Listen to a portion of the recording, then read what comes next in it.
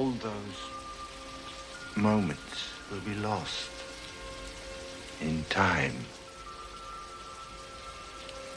Like tears in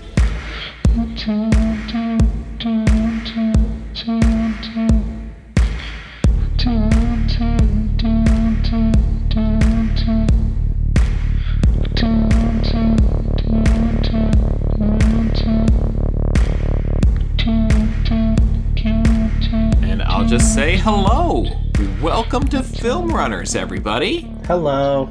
Hi. A biento.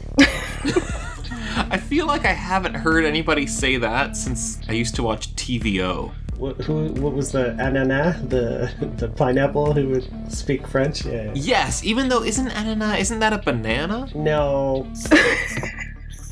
Maybe. No, a banana's probably like a banane or something like that. Un banane. Un banane, n'est-ce pas ananas? I don't know French. It's clear. Remember in the 90s, How long though? did you... Yes, I remember the 90s. Yeah, when we started learning French or whatever, we'd have to say the year, like when we'd say the date, and 1998 or whatever. Yeah, it was like, I wish I could remember how it went, but it's like you gotta do math while you're talking. Because the French word for 80 is like 20 times 4. And so 90 is like 20 times 4 plus 10. Plus 18 or whatever. Yeah, exactly. Yeah. Yeah, it's crazy. What a fucked up language. Yeah, so it was like 19, 80,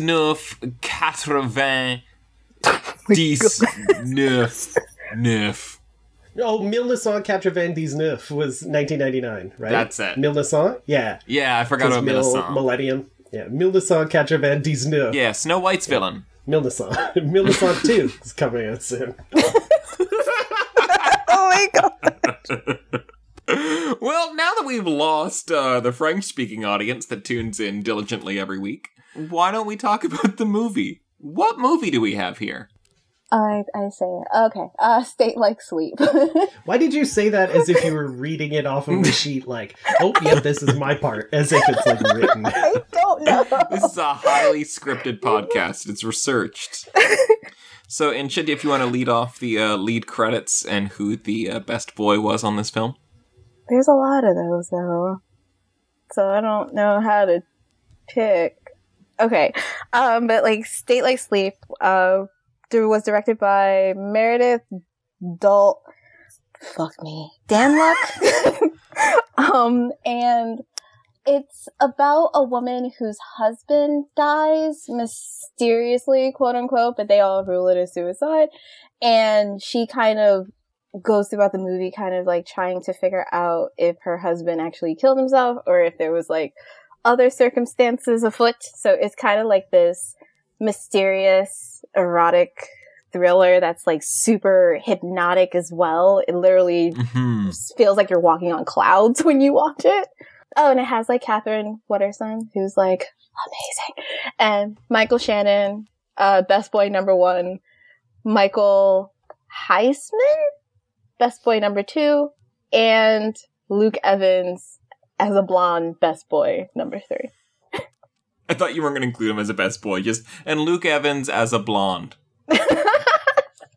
I love him blonde, though. Like, he's so pretty as a blonde, which is not a color that boys should have, but Luke Evans should have it. Yeah, it weirdly worked for him because it's so not his, like, coloring. Like, he's a very, like, tall, dark, and handsome kind of guy, right? Mm-hmm. So it's like very obviously artificial, but I dug it. Like, it makes sense for a sleazy like nightclub owner. Like, yeah, it completely worked for his character. Like, if you swapped the looks of his character and Michael Shannon's, it wouldn't have worked at all. That would be so fucked up. I do not want to see Michael Shannon with frosted tips. I do now. Michael Shannon is Smash Mouth. That would be amazing. If they did a Smash Mouth biopic starring Michael Shannon. And he's so intense, he's like full on take shelter mode the entire time. Oh. Oh no. So I don't know how we usually start these off since we haven't done one in forever. We haven't, but I mean, it's your movie. You get to lead the episode. So where do you want this conversation to go? What do you want to ask us? I don't want to lead the episode. That's a thing that I don't want to do. So she pulled the classic "I wish for more wishes," where if she's leading the episode, she can choose to not lead it. Well, I mean, I'll say right off the bat, I had not heard of this movie before, even though it only came out last year. So this is my first time ever watching it, and I found myself being really enthralled in it. It definitely had that sort of girl with the dragon tattoo, sort of like Scandi noir energy. Mm-hmm. And they took it to an interesting place that I didn't predict how the last act would turn out, but I really respected them for it. So yeah, color me very pleasantly surprised with this thing. Michael? I gotta say, I'm bordering on not recommending it. I didn't think it ultimately worked. I think the parts were greater than the sum. Like, I agree with generally what you guys are saying, but I don't think it came together totally, so I would I don't think I can wholeheartedly say I liked it, but I liked big chunks of it. Should we just spoil the twist in order to talk about it? Because I think that really did color my understanding of the film as a whole. But I can hold off on it if you want. Is the twist the fact that it's not really a murder mystery? It's... Yeah. Okay. Yeah. Then I mean, let's talk about it. So this whole movie is structured like a noir thriller, like a murder mystery. And the twist is that, like, after it's investigated, it was just a suicide. Mm-hmm. It was just something that happened that these people have to deal with. And so you have, like, the structure and all the trappings of a thriller, but really what's happening is just a drama. Yep. And I felt that was a very interesting way to bring out shades and colors in these characters and really make us examine grief. Yeah, it's definitely like it's got the trappings of a neo-noir. It sort of borders on erotic thriller, or seems like it's going to at one point, and then it ultimately is just a character piece about like living with grief or dealing with grief. I agree that I like how those all worked together, but then I don't really think it nailed the ending. Like, I get that it chose to be like, oh, this is just a character piece, but it's like, we also do sort of, they throw in like here is an answer to a mystery, even though it wasn't really the one that she was looking for, and that part felt really clunky. When Stefan, was that the dead husband's name? Yeah. Mm-hmm. Michael Heisman, the guy from Game of Thrones. When he, when his mother was like, oh, I liked the pictures that it looked like he was having an affair because blah, blah, blah, and sort of like a lot of exposition that was kind of pointless in the sense that, like, it felt like a half-assed attempt to pay off any kind of mystery while not necessarily pleasing anybody with it, you know what I mean? Because it's like, if you're all in on it being just a treatise on grief, then you don't really need that at all. Mm-hmm. And as a conclusion to a mystery thing, it's not very satisfying because no one really cared about that. So I think the ending kind of didn't work for me. So it didn't gel well for me. I can see that, but for me, the fact that it had a non-ending worked well because, like, it essentially set this machine in motion and then told you, it's like, no, that's not what we're doing at all. And so you were left, I don't even want to say unsatisfied, because I was satisfied with the idea that I wasn't going to be satisfied at the end of it. At the end of grief, you're never really satisfied. You just kind of keep on living. Like, and that's like one reason why I really like the ending, because it's just like, she just gets an ending. She doesn't get a happy ending. She doesn't get a sad ending. She just gets an ending. Yeah. And it's kind of just like, well, that's what she's left with, so that's what you're going to be left with.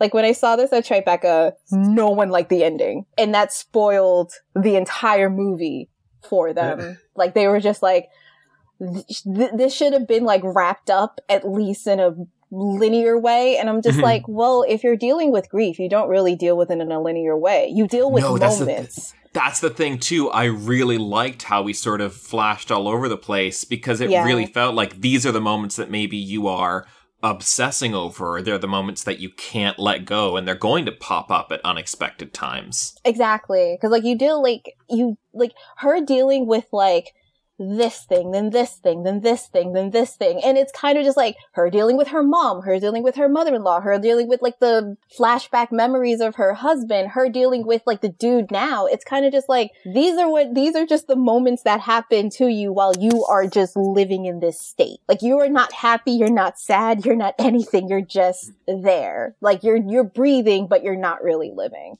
And that's one thing I really liked about like Catherine's character as a whole, because like she was just like this umbrella of an idea of grief, but then there's so many things underneath it that it's kind of just like, oh, I want you to do better after all this is over, but I know that's probably not going to happen. Yeah. I think those moments work really well throughout the film, like the flashes of flashing back to when she found him dead or flashing back to like earlier and their life together and stuff like that. Those worked really well throughout the film as just sort of moments, right? Like you said. Mm-hmm. I liked her grief storyline throughout the film, too. Like, the way she acted character-wise and the way the actor portrayed her worked really well to sell that, like, the most important thing is how she's feeling and not necessarily the mystery. Mm-hmm. So I didn't have a problem with that in general. Did you just have a problem with, like, the mystery?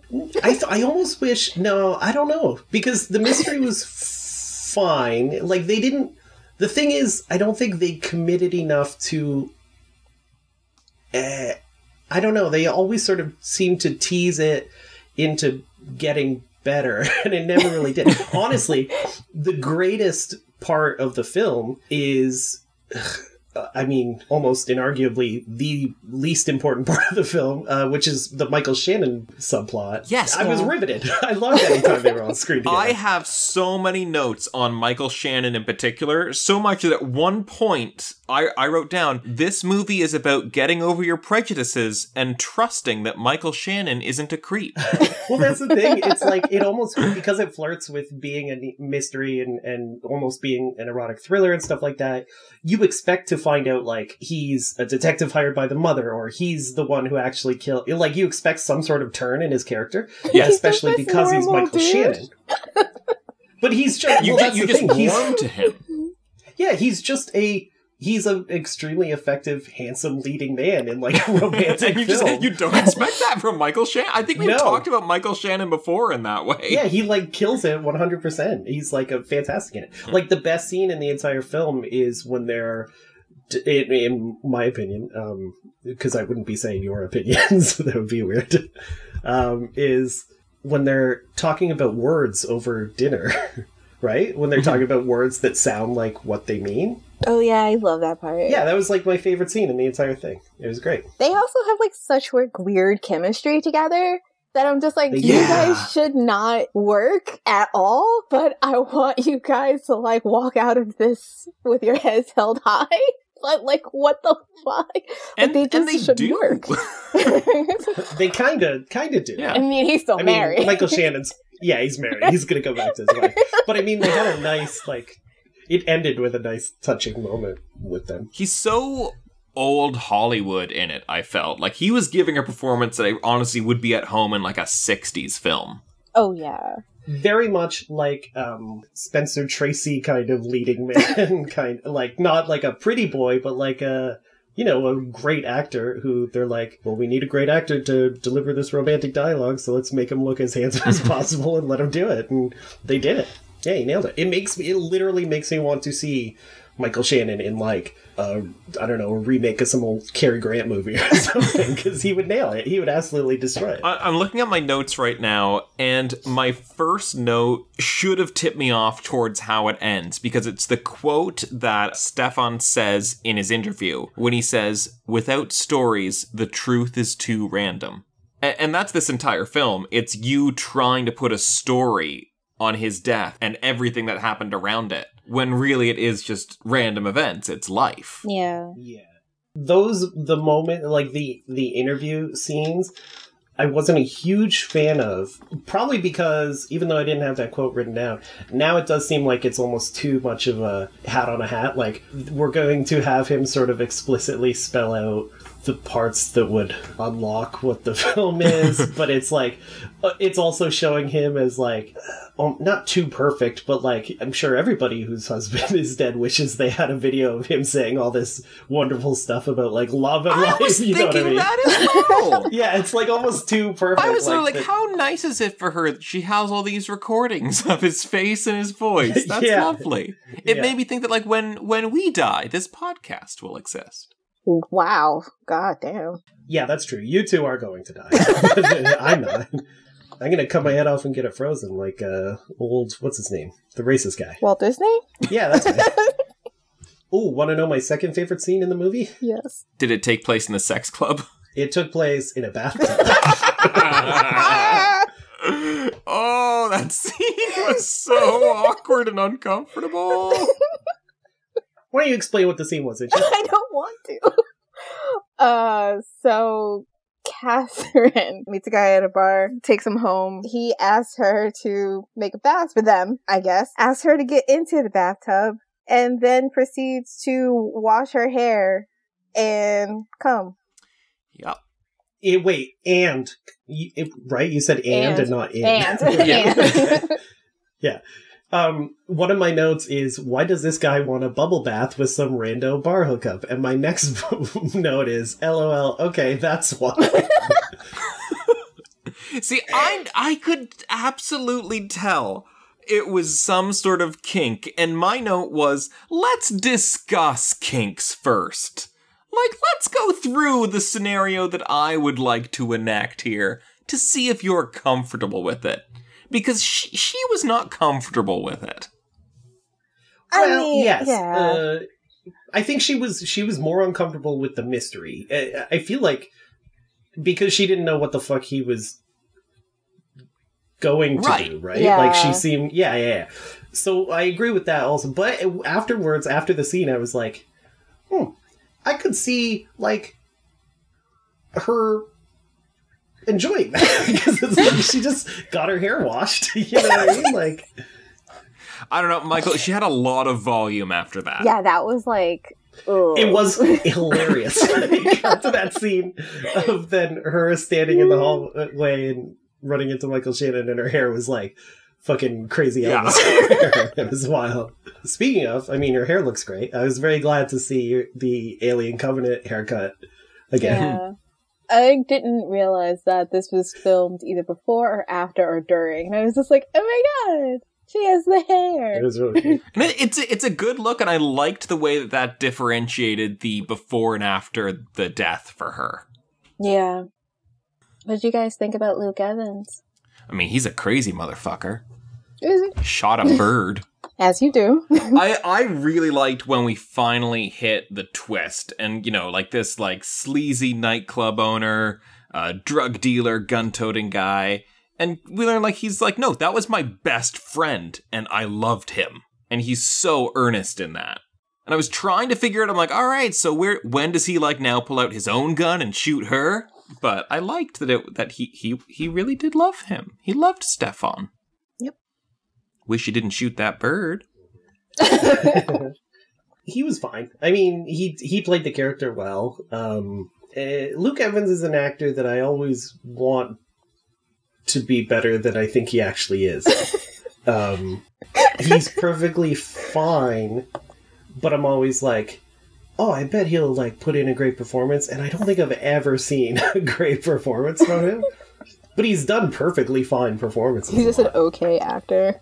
Just pretty okay. He is, but for some reason I want better for him. I can see that. I can absolutely see that. Luckily, I think like environment and hair were doing a lot of favors for him in this movie. Yeah.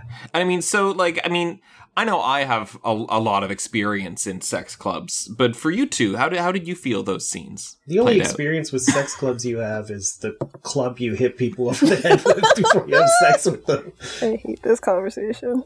I'm just kidding. You're not a rapist. Don't worry.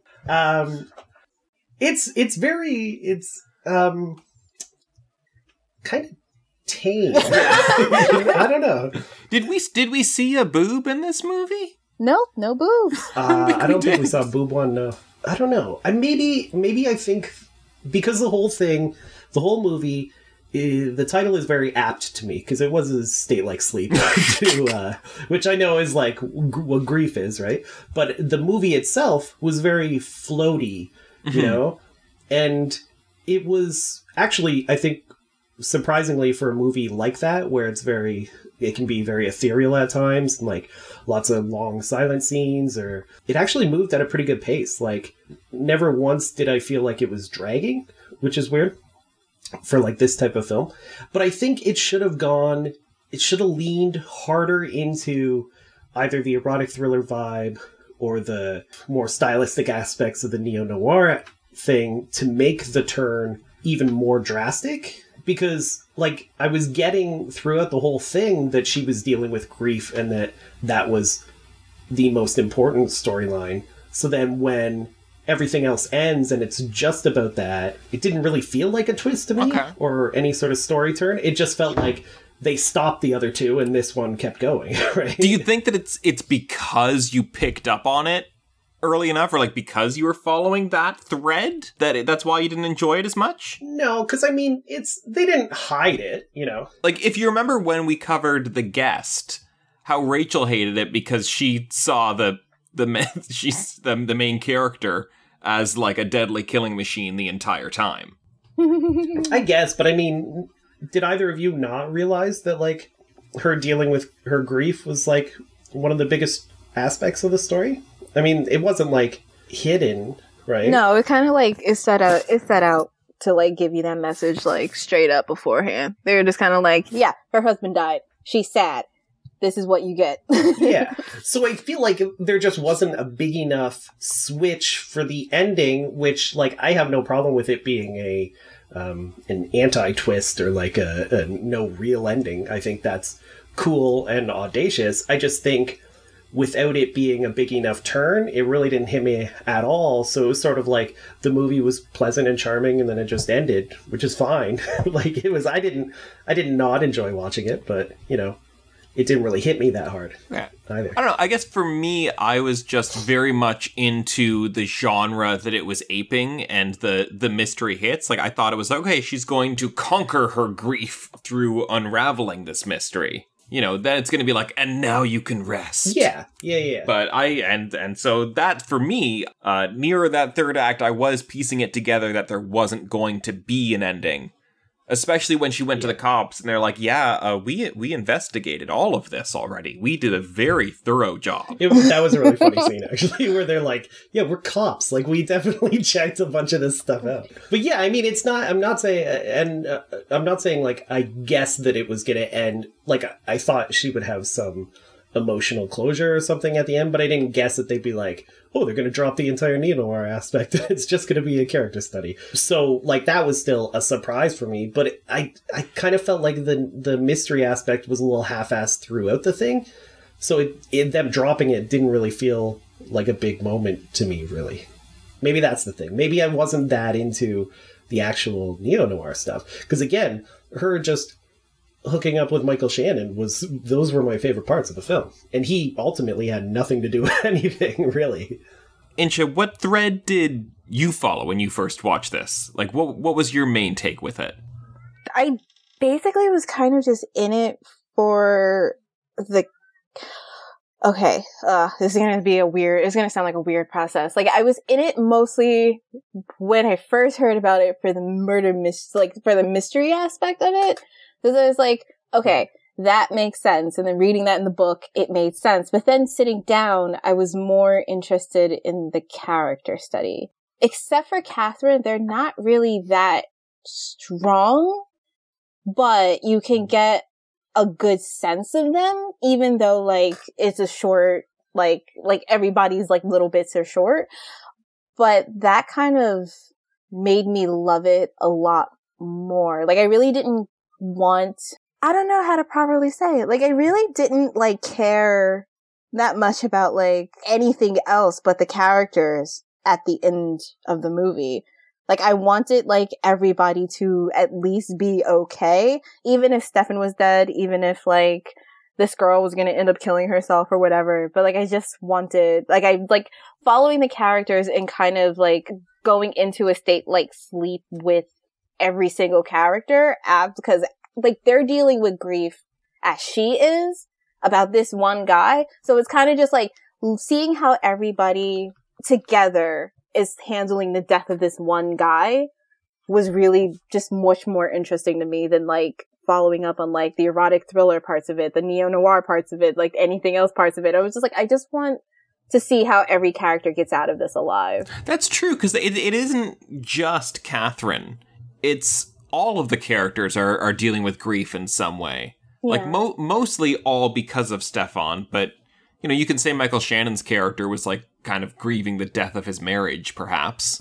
Or, I mean, I wouldn't even say his marriage, because he seemed to make it kind of clear that, like, he's good not with clear, that. But that his marriage, yeah, that his marriage, but, like, sort of clearly the death of, like, I don't know, whatever life he sort of wanted to have. Yeah. Because he doesn't seem like a particularly happy guy, even though he seems, like, contented. Yeah, like the death of the life that marriage gave him. Yeah, I agree. Yeah. And you know who was great? I thought Mary-Kay Place was really good as Catherine's mother. Yes. Yeah. While we had her, you know, before she was sort of comatose for most of the movie. And you know who was terrible? Or here, let me rephrase that. What did you people think of Catherine's sister, who we only ever heard of before? Yeah, who didn't exist before that scene? She was a lot. Like, so for somebody who can't get on a plane and go see their mother as they're in the hospital, you shut up and let me do my job. Like, how long of a period was that? Because it felt like weeks. It had to be, like, over, like, 6 months. Right? It's like... It felt like It's very weird, and it's like... I feel like the first phone call when her sister chastises her, it almost felt like we were missing a piece of information, as if there was something in her history where she was mean to her mom in some ways. So, like, and the sister blamed her for that or something, but we don't get that. Like, she seems like a perfectly fine daughter. No, so I don't know why. It is the weakest element of the movie is sister exposition. Yeah, you really could have cut that out. Or, like, done something else with it. You know what I mean? Like, it definitely needed tweaking. That was the one that stuck out to me the most, is, like, weird. But, I mean, it made me laugh at how very clearly awful the sister was. Yeah. Like... Great side characters, though. Anek. Was it the girl with, like, the really 90s hair? No, I'm talking about Stefan's mom. Oh, I hated her. Oh my god. But I loved to hate her. She was such a bitch. Yeah, that's what I like, the dinner scene flashback. And when she first, because it's Belgium? Yeah, is that where it takes place, right? Yeah. When she first comes back to the, like, apartment or whatever, and then it's basically a sort of argument between her and Catherine, and then Mary-Kay Place is like, everybody chill the fuck out, like, relax. And I like how Mary-Kay Place then, like, she tries to get on with it, and she's like, I have a headache, fuck this, we'll come back tomorrow. Yeah. It's like, no, I am too mad. Yeah, I liked her. I liked her. She was a good foil. You know. Yeah. Yeah, and it was fitting that she was the one at the end who sort of, I guess, drove Stefan to kill himself accidentally, right? Or not kill himself accidentally, but she accidentally drove him to do it. And that worked well. I just thought the reveal of it was really clunky, but, like, the actors were all good, so. Ooh, here's a question. How did you guys feel about that scene with Stefan, Catherine, and her in the restaurant? Like, it made Stefan into such a mama's boy. Like, when she's like, we'll talk about this later. And he's like, no, I already decided. Yeah, exactly. It really showed shades of her character there. He's not a mommy's boy, but she's mommy dearest. Yeah. And it also kind of, like, I liked the scene because I thought all three of them were good in it, but it kind of didn't make much sense character-wise, because she was saying that she was, like, worried about him, you know, it seemed as if she was concerned he wasn't taking being, like, a big star serious enough or something. Yeah. But it's like, wouldn't moving to America be the right move for somebody? She was selfish. To become a big movie? She didn't want her baby boy but gone. But if he's big, she can move to the U.S. Like, they offered her a bed and breakfast, Michael. She wants the lowest on the totem pole. Yeah. But that's when she visits. I'm sure that was the opening bit. So this is a negotiation. And they open with bed and breakfast when you visit. She counters with move in with you. And then they settle on a nice, respectable, they will buy her an apartment in the city. That's how negotiations work. I know. She never gave him the chance. No. She was like, I think I'll just get you to kill yourself, probably. Would she have been happy in New York, though? Probably. I mean, there are lots of pieces of shit in New York. Why wouldn't she be happy? Can confirm. Yes. Another character I absolutely loved in this, who I felt like his scene was way too late in the movie, but the trainer. That guy was so cool. Who was, when she goes to the gym and he's like, I've been kind of piecing this together, and he's left-handed. Admittedly, it's fucking hilarious when they were, because literally his whole point is to be like, oh, I don't think he actually could have shot himself. Think about the clues. Think about the evidence. Well, see ya. And then he pieces out of the movie again. He kind of like he might as well have just given her a wink. Like it almost seemed like he was like the script supervisor who ran up to her and was like, now this is the part where you realize that maybe he couldn't have shot himself in the head because he's really left-handed. Like, this guy had insider knowledge. And then the cops being like, it's a gun. You can use it with either hand. Also, if we look here, he was using it with that hand in the film. Yeah, that was a really funny part too, though, because she showed them the clip from the TV show, right? And was like, see, he's using his right hand with the gun in the show. And they were like, yeah, but he is left-handed. And she was like, yeah, I know, but not with a gun. And they were like, guns and hands don't really work that way. But okay. They're like, who do you want us to complain to? NBC? Yeah, exactly. Right? It is like she's nitpicking that's her problem. She's like, no, you got to tell the TV show, re-edit this. You flip the image or something. There were so many times in this movie where I started to write "get it" for Catherine and then had to pull it back. Until finally she got a good scene with Michael Shannon where she was like, can we do it normal? Which I really liked. I like that she's like, look, I'm just trying to get it, but not weird. Michael Shannon was strangely adorable in that scene too, though, when he kind of really didn't like it. Like, he didn't want that kind of a hookup, you know what I mean? Which was odd, but like funny, like it worked really well. It does seem, here's the thing, I think I wanted the sleazier version of this, and then the ending would have hit me a little harder, I think. Because she definitely should have hooked up with Luke Evans. She should have hooked up with Michael Shannon a couple times. She should have brought that fucking weirdo with the bubble bath and the hair back. She should have done lots of... That's who she should have been with in the last scene. He should have been at her side, and her hair is just voluptuous. Yeah, it's like her hair is just bonkers crazy.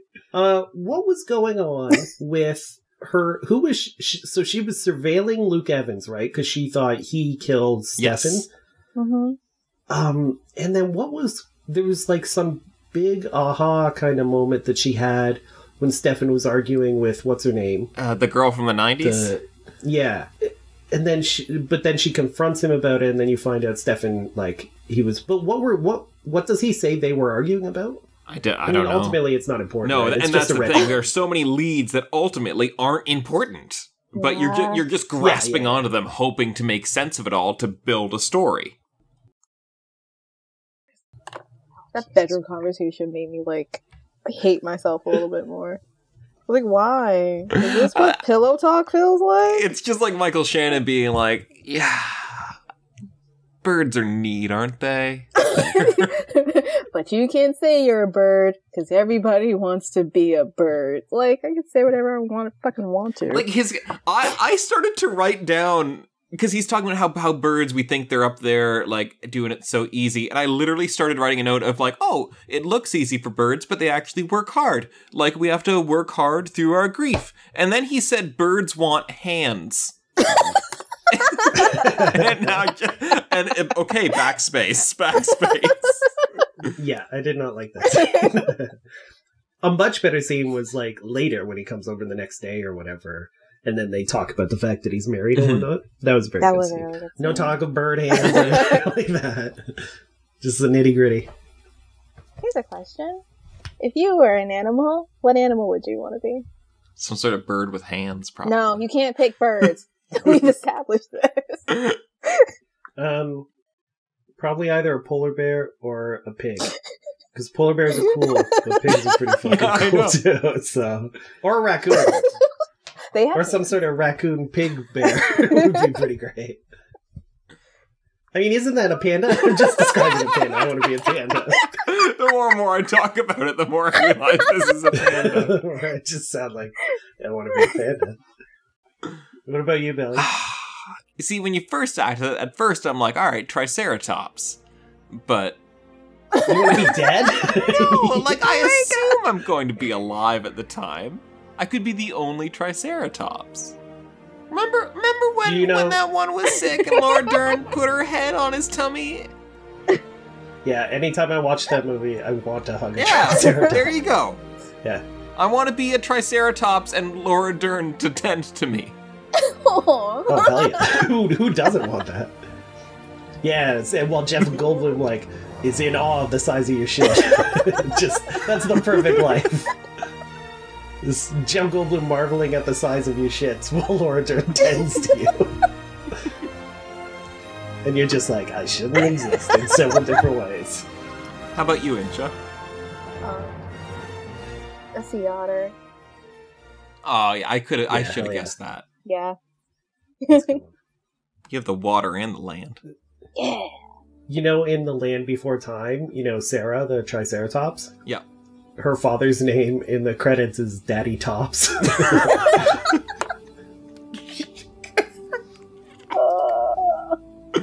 It can't be that. What were the others' names? It was Littlefoot, Sarah, Petey. Littlefoot, Sarah, Ducky, and then Petey. Petey. What was the Spike? The ankylosaur. Ducky's brother. Yeah. Did you guys ever watch like the movie We're Back?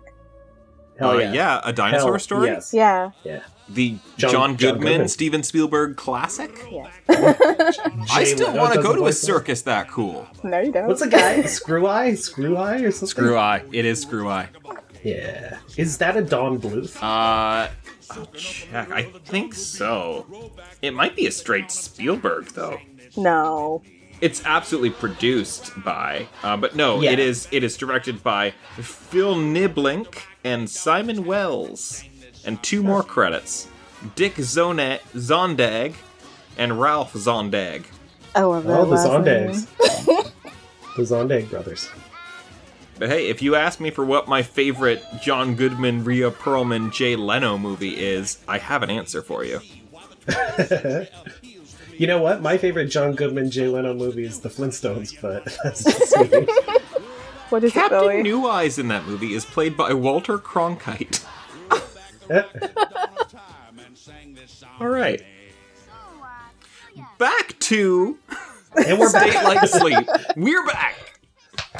What did you both think of the score? I guess it didn't make an impression on me.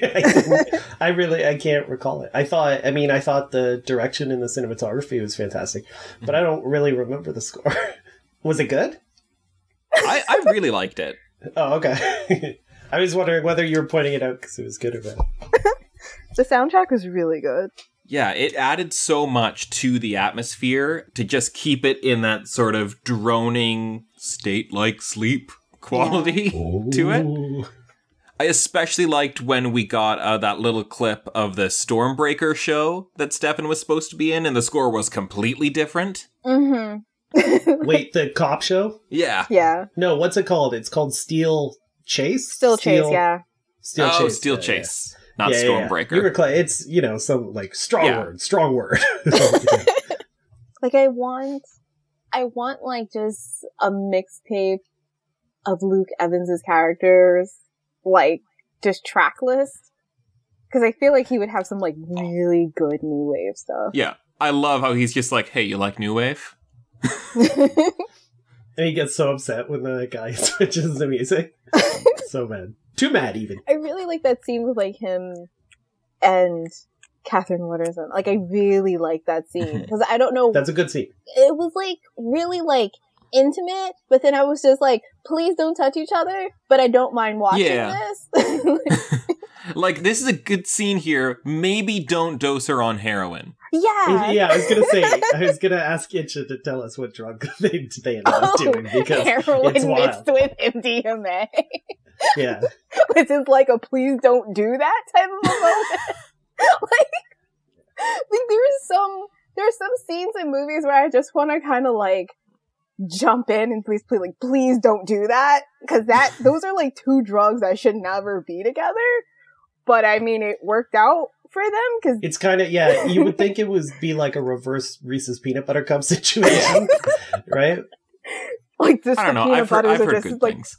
Like the little mini Reese's Pieces are just stuffed into the peanut butter cup. That's where heroin and MDMA is. It always blows my mind that speedballs are a thing, where it's like cocaine and heroin, and you just inject that into yourself, and it's like, it's literally, because it kills so many people. It was Hendrix and Belushi and Chris Farley, right? And it's like, you literally just do it to kill yourself, it seems like, right? Yeah, that reminds me, I had a note when Stefan was showing off his, like, stunt driving on the street at night, and I was like, yeah, this is a good thing to do after you've had a little red wine and a bump.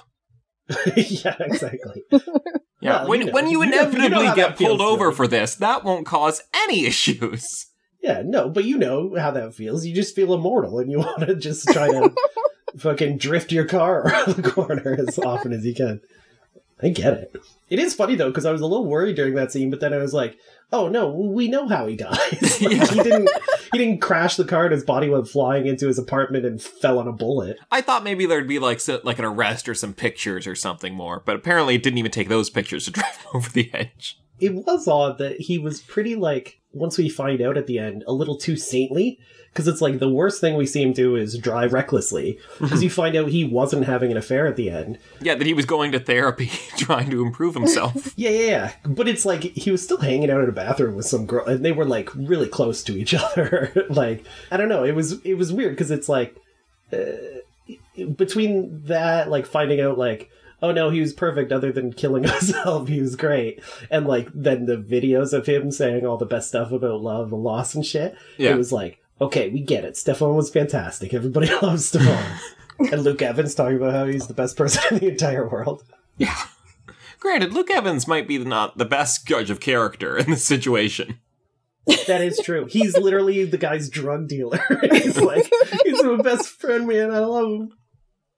There was a funny line early on where she's talking to her mother's doctor about, and they're like, oh, we would have to remove the thing, and she was like, oh, you'd have to remove something from her brain, and then she says, would that be considered brain surgery? It's like, if not that, then what, Catherine? But I was assuming she was maybe a little dazed from finding out her mother had to have brain surgery, but it still made me laugh when I heard that line. It's like, did you think it was just a concept and it had never been done before? Like, oh, this is that mythical brain surgery they always talk about. I really just, overall, I liked Catherine's character, and I liked the way that she handled herself. Because I have a note here that this whole film, she's sort of on the outside of quote-unquote interesting men. And it was nice to sort of follow her character arc all through that. Well, you're right in that, like, a movie maybe from the hands of somebody a little more blunt and mainstream would be like Michael Shannon's perspective, right? Yeah. Or Michael Shannon and Catherine in this film, it kind of felt like lost in translation a little bit. Yeah, like a reverse. Yeah. But yeah, I agree. Like, it's like, I mean, I don't think Luke Evans would really be the main character. He'd always be the sort of interesting weirdo. But like Michael Shannon, I could see a version of this movie with Michael Shannon as the lead, where he like meets this grieving woman, right? Mm-hmm. Or even one where Stefan is like the lead, and it's all about his troubles and difficulties and whatnot. So it is interesting to have her perspective be the one that we follow. And I had never seen the writer and director Meredith Danluck. This was like her first like big thing, right? Mm-hmm. Yeah, and I liked it. Like, I thought she did a good job. Like, it, even though I would say I didn't like it on the whole, I think I enjoyed it enough to be excited to see what she does next. And that's way more than you could have said for Mary Kornhauser. Who the fuck is Mary Kornhauser? She was the writer of Zandelay. Oh, God, yeah. I forgot about Kornhauser. Yeah, that's a big no thanks. Oh, I just got re-upset with the vagina thing. I was thinking about that during the heroin scene. Oh, I thought you were going to say I was thinking about that at work today. At least Luke Evans is actually a gentleman and not gonna like. Michael Shannon is lovely in this. That's what I want my sort of major point to be, is that he's fantastic in this. But yeah, Katherine Waterston's great too. Like, she's kind of a weird actress too, not in like an odd way, but in like in an odd way. She's kind of like, I mean, women rarely get the kind of roles that a person like Michael Shannon could get, where he gets to show off a lot, right? Yeah. But she could easily play a role like that and do it really well. Like, so I think they fit because they're both kind of closet weirdos in this, just based on the character types that we know from them, right? And she was totally fine with that fucking hair wash. So, well, she wasn't totally fine with it, but she was pretty uncomfortable, Michael. Yeah. she was uncomfortable. Yeah. Do we have Rex to go with this film? Yes. Or any unsolved murder games that you've brought, Incha? No, I don't have. Yeah, I would have. No. Is it murder or suicide? Oh shit! That would have been so much fun. Fuck. I'm sad now that I didn't think of that. Anyway, do your Rex. Now I'm upset. Or a game called States Like Sleep, and we try to guess which state in the U.S. Goes to bed earlier. States that like sleep. Ohio. It's always Ohio. It's gotta be Ohio. So my recommendations, I would say Alien Covenant for more Katherine Waterston. She's great in that. And you get to see this haircut again. The Missing Person with Michael Shannon. He plays an alcoholic private eye, so that kind of fits in it. And Furious 7 for Luke Evans, because I think that's his best role so far. I would say the obvious for me would be Girl with the Dragon Tattoo.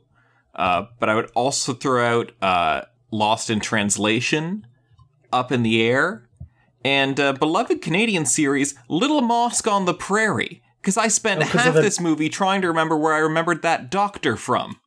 Yeah, Carlo Rota or whatever is the actor? Carlo Rota. And I'm like, oh, it's Little Mosque on the Prairie. I know him from almost the exact opposite show from Little Mosque on the Prairie. He was on 24 for a couple of seasons. That is the opposite show. Almost literally the exact opposite show.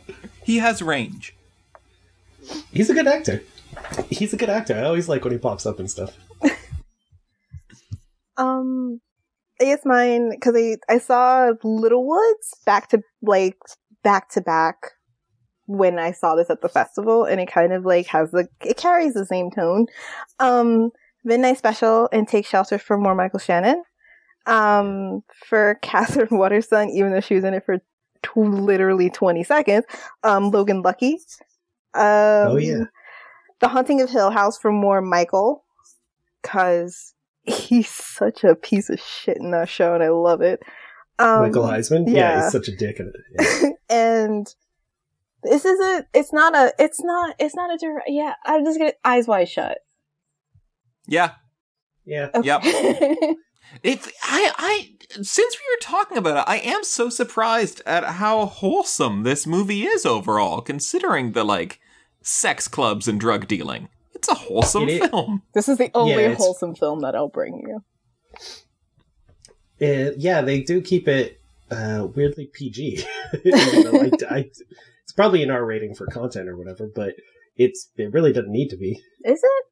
Wait. I don't know. Family fun for one and all. That's what I say. I'm not 12, so I don't need to check the ratings on movies anymore before I watch them. So I don't know. And it's not rated. Oh, okay.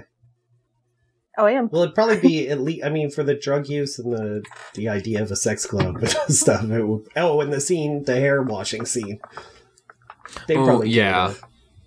But I mean, it's because that's the annoying thing about the fucking rating systems. Because literally nothing. I'm getting mad and it's not even rated, so I can't even argue that. But like a scene like that, because it's not. I mean, it's still a weird scene, but because it's sort of realistic, whatever. Like, yeah.